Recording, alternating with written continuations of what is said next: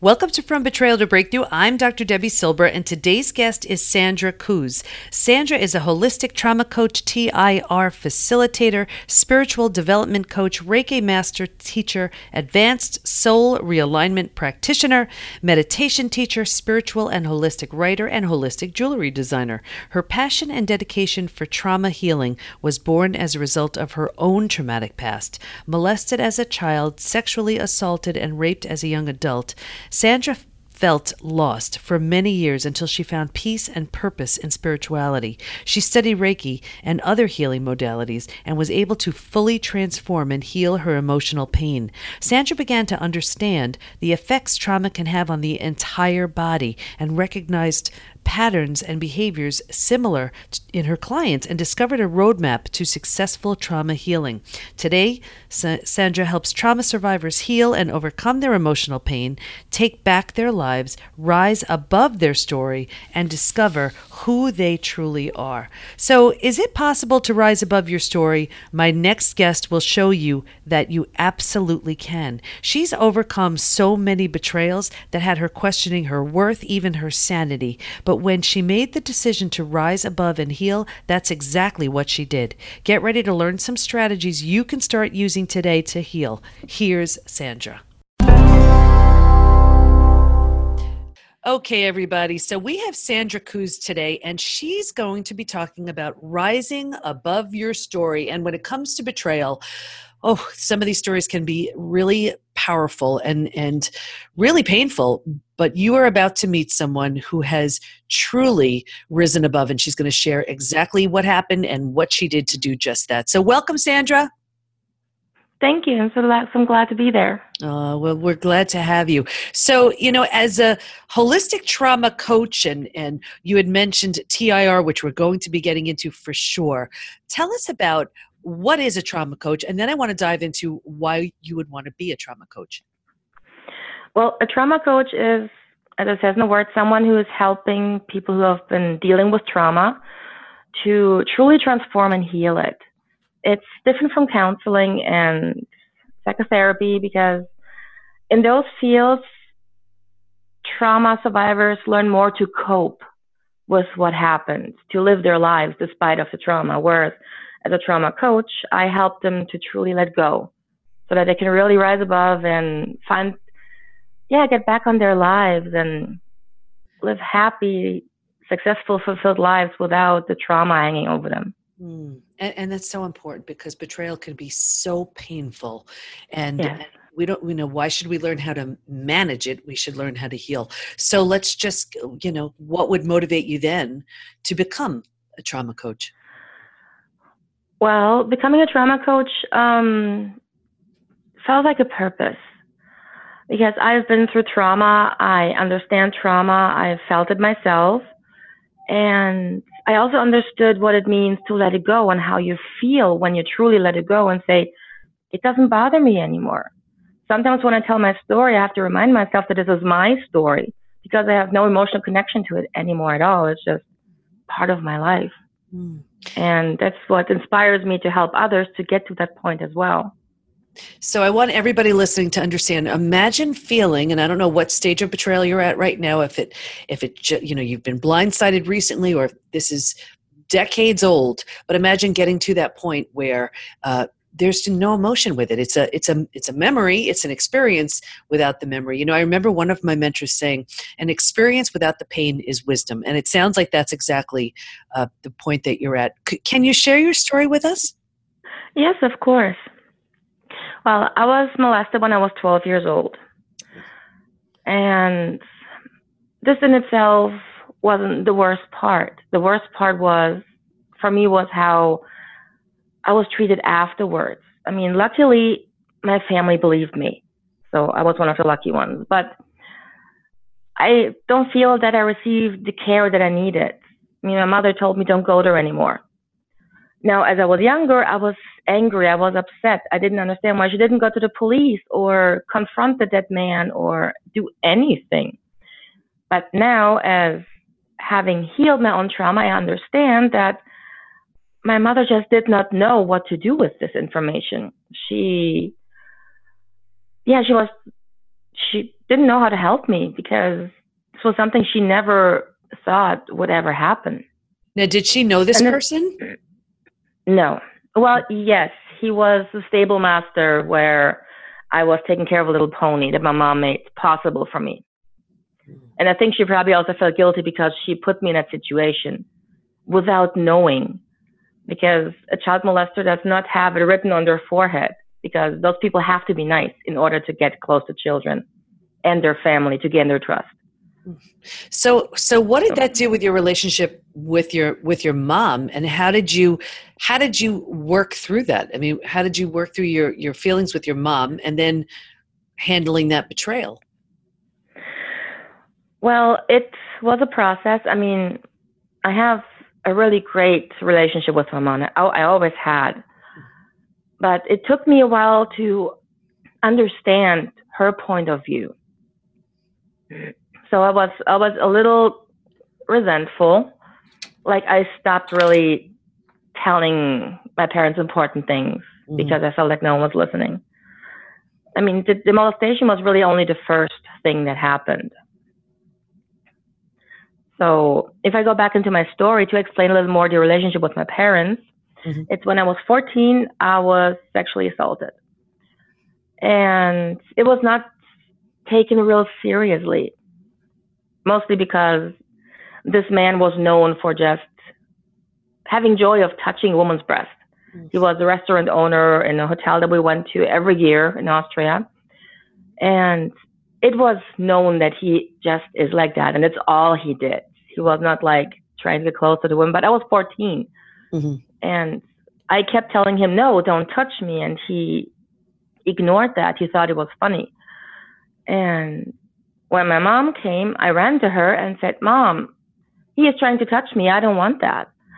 And she tried to play down the situation because she didn't want to cause probably big trouble in this whole relationship, and said, she's too young to understand that. You can't do that.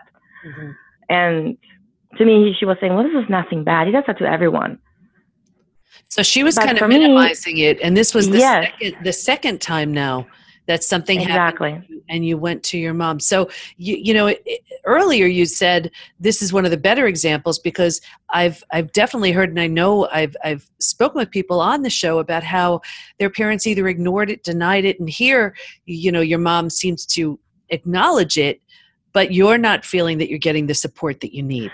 Exactly. That was the point where I stopped talking about things that happened to me, because I felt like I wouldn't get any help at all, and I felt very belittled, even as a 14-year-old. But today I understand that my mom must have had trauma by herself, like with authority figures, with men, like being taught to be quiet. I mean, we grew up in Germany, a defeated country. So people were raised differently there. Like, so not what to speak up and... Right. And what did it have you believe about yourself? I mean, because now you've had two incidences where you were violated, and what beliefs were starting to become formed because of this? That me as a woman, I wasn't important. Yeah. Basically, that men didn't respect me, and it was a continued occurrence. I was sexually assaulted again in the workplace when I was 18. Then I was raped when I was 22. I didn't even tell my parents about that. Oh, wow. So, you see, I felt like men could just do whatever they wanted without consequence. That's the belief I grew up with. Okay, so now here you are, you're 22, you've had these experiences. What was, I don't know if it's a breaking point, or what was the moment where you saw how these experiences and the beliefs behind it and everything was just contributing to this real negative downward spiral? What happened after that? Well, the turning point was after I went to the psychologist. I went to see one about 2 years after I was raped, because I was in a really dark place, and I didn't want to be there. I wanted help. I wanted to feel better, like myself again.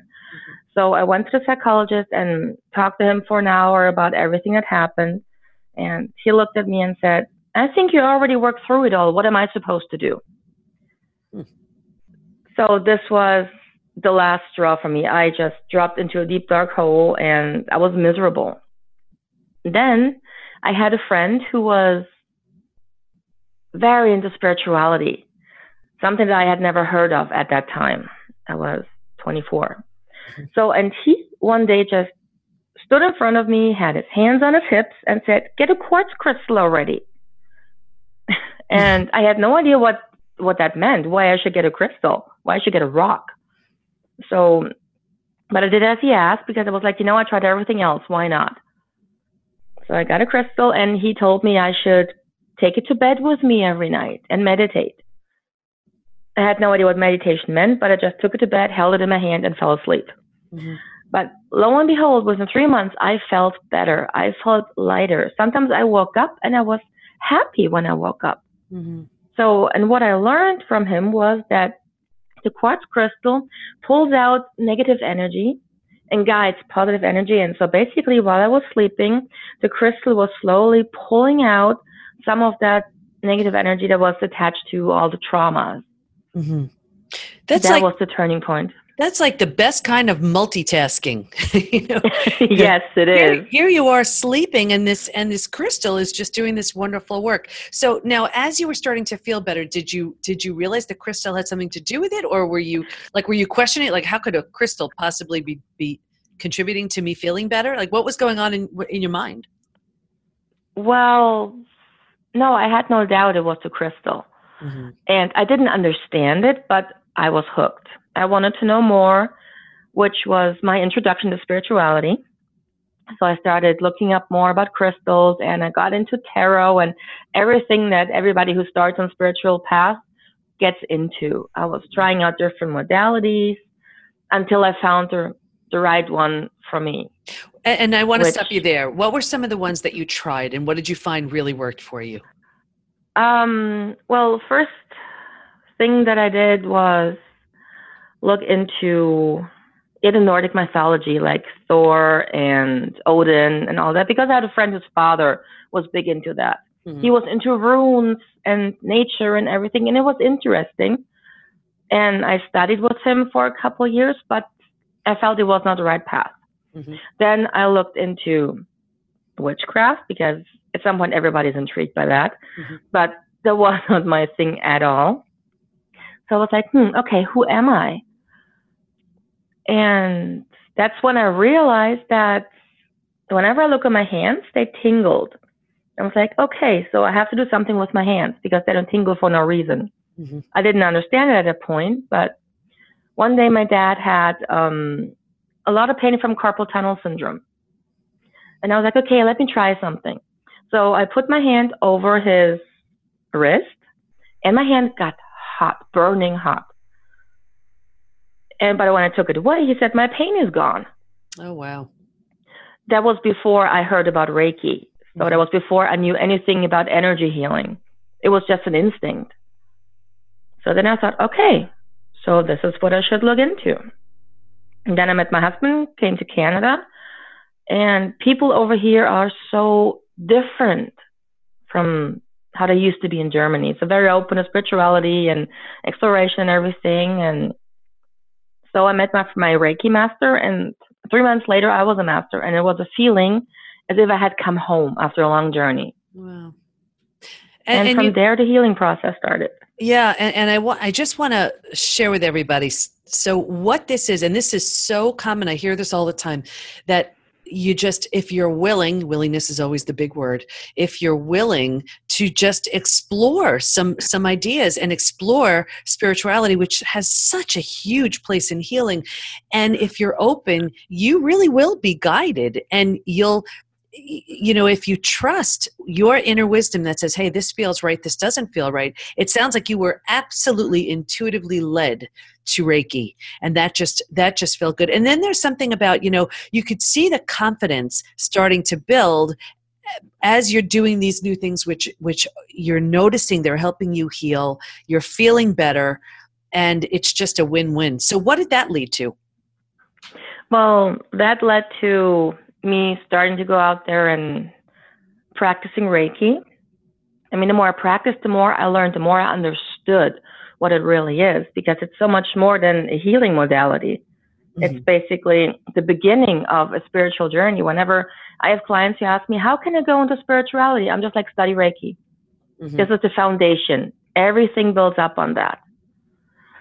So as I started to have more clients, I noticed that after the sessions, we were always sitting down and talking about the session, and they started talking to me about issues they had in their life. And just sitting there and talking with them and help them to figure out things that they couldn't see. This made me so happy. So I wanted more of that. Just sitting there and talking and supporting them on their journey, whatever their journey was. Right. So you're already doing the Reiki, and now you find that you're kind of coaching. And I'll tell you, I just want to share with everybody, I did 3 Reiki sessions in my day, and because I was so desperate for relief from horrible neck and back issues I was having. I didn't want to have the surgery that was recommended or the epidural and all these things. I mean, my nerves were I had, out of the 7 cervical discs, x-rays showed that 6 out of 7 were pressing on the nerves. So the pain was just awful. And it's amazing because I tried so many different things, and I'll never forget in those Reiki sessions how the woman wasn't even touching me, and I got up off the table feeling like dizzy and nauseous and exhausted and really like something major had gone on, and the next day I felt really good. So this is real. I mean, it's even though no one's touching you, there is so much that's going on, and in just those 3 sessions, I was shocked at how responsive I was to it. But okay, so I just wanted to explain my own Reiki sessions here that I've had. So, okay, so now you're sort of coaching people. What did that lead to? This led to me doing more of the coaching, but at that point, I didn't really know what I wanted to coach on, because from a business point of view, I knew that I needed a niche. So the more healing I did for myself, the more I understood how trauma works within the body. So and then I came across somatic psychology. Somatic psychology is based on a belief that trauma affects the whole body, which is true, because when you're sexually assaulted, your body will always remember the touch. Your emotion will always remember how you felt. Your spirit will always remember the violation, the spiritual violation. And you know what? And somatic psychology, this somatic healing is so important, because this is the body-based practices where this trauma gets lodged in the cells. Can you give some examples of somatic practices or something that people can do, or that you teach your clients on how to release this trauma? Well, the first thing I tell my clients is when a trigger comes up, embrace it. Because the trigger is basically a nudge from your whole system saying this is something that needs to be addressed. A lot of people resent the triggers because they lash out, they feel horrible and don't understand why. I used to be at that point, but now when a trigger comes up, I say, yay, something else that wants to be released. So, I embrace it and I say, okay, show me where the root cause of this trigger is so I can work on that. And this is a tough one, because a lot of people, and I get it because I've been there, these triggers are so painful, and you feel them physically. I mean, your body is responding physically. So let's say you do address it. What do you do with that feeling? When I do address it, well, if I do it for myself, I follow it. I follow the emotion, and basically I have my eyes closed and just feel into the emotion. And when you do that, then usually after a little while, a picture comes up from where this emotion comes from. So the memory is coming up. And then I look at the memory and say, okay, why was I triggered there? Like from all angles, I'm analyzing it. So I'm not allowing it to take me over, but I'm analyzing. I'm dissociating from it, which takes a little time to practice the dissociation. But it gets easier with time. And when I do it with a client, I do the same thing. I walk them towards the root cause of this trigger, let them get associated with it, and then dissociate and just look what happened. So tell me the story. And then we work through the story and basically pick it apart step by step. And and in working through the story, is that how it's being, with your work, is that how it's being released from the body, or is there something else you do, like shaking it out or tapping or something else?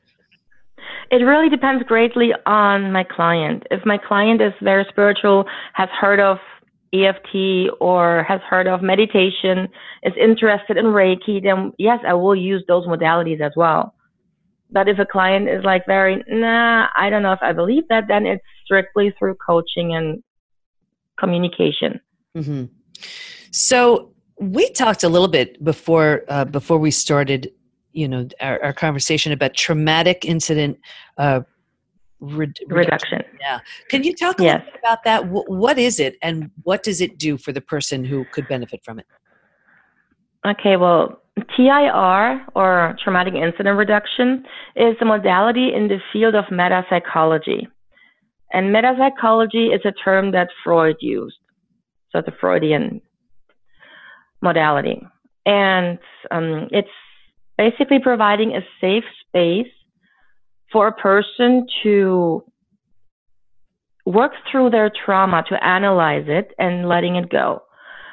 What it means is it's going through repetition.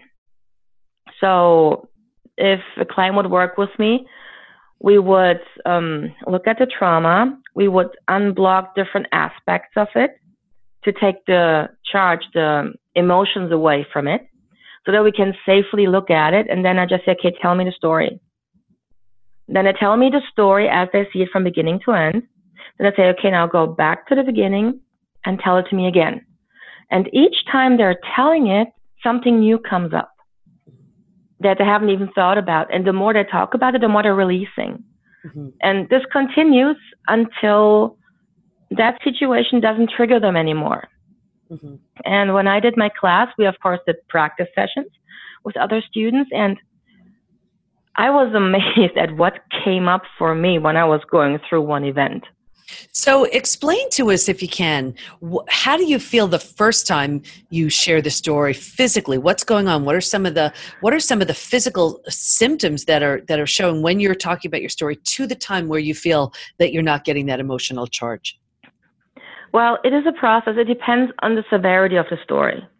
Well, the stories I picked for practice purposes weren't so deep because we as students didn't have the ability to really stay with that yet at that time.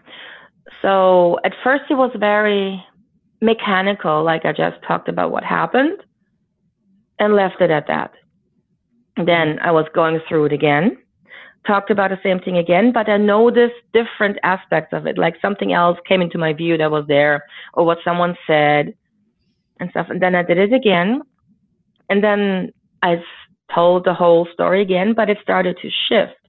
Like the focus shifted away from what I was talking and more to something that was hidden so far. And the more I talked about what was hidden, the more I started crying because I had an emotional release. And at the end, the story was about something completely different than what I thought. But once that came up, I could leave the initial story that I talked completely out because all the charges were gone. It had no meaning for me anymore. And then I could start working on what actually was the problem. So this is just a practical question then. So let's say, so you spoke about this story. It really kind of evolved the more you spoke about it. Then you cried, which was the release. Now, let's say you were to talk about that same story, I don't know, a year or two from now. Is this process the sort of thing where it just will never have that same charge? You won't cry about it anymore? You won't be as physically upset or triggered by it? Well, the initial story of that whole situation, no, I have no issue with that anymore. That's resolved. But what I realized coming from that, I haven't worked through that yet because this is another session entirely, because that goes even deeper. So with that, I just scratched the surface. But I understand that now and can already start working through that. So it's really incredible. I love this modality. you can really release anything. You can release a grudge you've had for decades. You can release trauma, like from sexual assault, from anything. So anything really that you need to release, you can release through this modality. Yeah. It sounds so interesting. So what's one approach that you could recommend to everybody listening, something that they can implement right now to begin their healing? Get a quartz crystal. Most definitely get a quartz crystal. Is there a certain kind like that works more than another, or are they all the same? Well, different people have different opinions. I mean, for me, I prefer working with unpolished ones. Mm-hmm. But everybody's different. So I say, go with your gut. Mm-hmm. Take the crystal that you feel drawn to. It doesn't matter if it's polished or if it is pointy, if it's 1 point, if it's 50, it doesn't matter. Mm-hmm. Go with your gut. And they always the say right that crystal will come to you. Yeah, they always say that when you go into because I just love going into a crystal shop, and I never know. And they say, could just pick the one that you feel drawn to, which is kind of more confusing sometimes. But okay, so you get a crystal, and then a quartz crystal, and then what do you do with it? First, you need to cleanse it, because you can expect that many people held that crystal in their hand. So the energy of other people is also in it. So you will just hold it under running water for a few minutes to clear it out. Mm-hmm. And then you can lay it in the light of the full moon if you like. I honestly never do that. Mm-hmm. And then, I highly recommend taking it to bed, because when you're sleeping, your conscious mind is out, and your subconscious mind said, yes, finally, we're getting somewhere. Mm-hmm. So then with your conscious mind comes the fear of what happened.